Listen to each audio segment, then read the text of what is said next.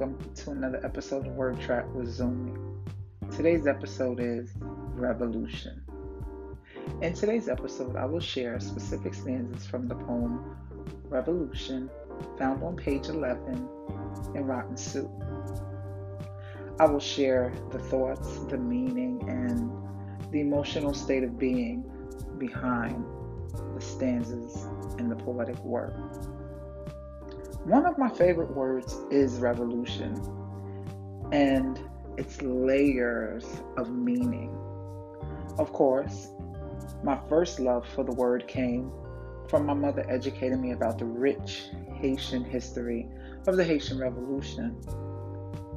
If you don't know, Haiti was the first free Black republic. Let me clear my throat. Being descendants of such powerful people and knowing I am the embodiment of revolutionary people, the word revolution was etched on my soul. You felt that. So for me, the word revolution, it hits different. So revolution is, I believe, is necessary. Whether it be by force or radical change, major change and transformation in life and in the lives of many people have only came by way of revolution.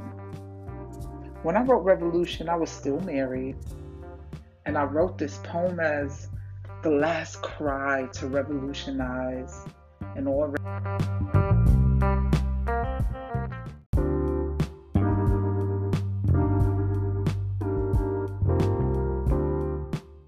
I was in denial of. The stanza read, I said a revolution is needed. I said a revolution is needed. Rage, anger, and hurt has caused us to digress. It has caused us not to be one force. So you fight alone and I fight alone and we fight each other. I said a revolution is needed. I said a revolution is needed. The stanza ends. One day my friend and fellow poet, Tanika, read this poem and added another layer of meaning to revolution. Tanika shared that a revolution that one takes within to heal and to learn self-love is to revolt in. Right. She dropped a bomb on me. I can definitely tell you that this is definitely the place I am in my life at the moment. Revolting in.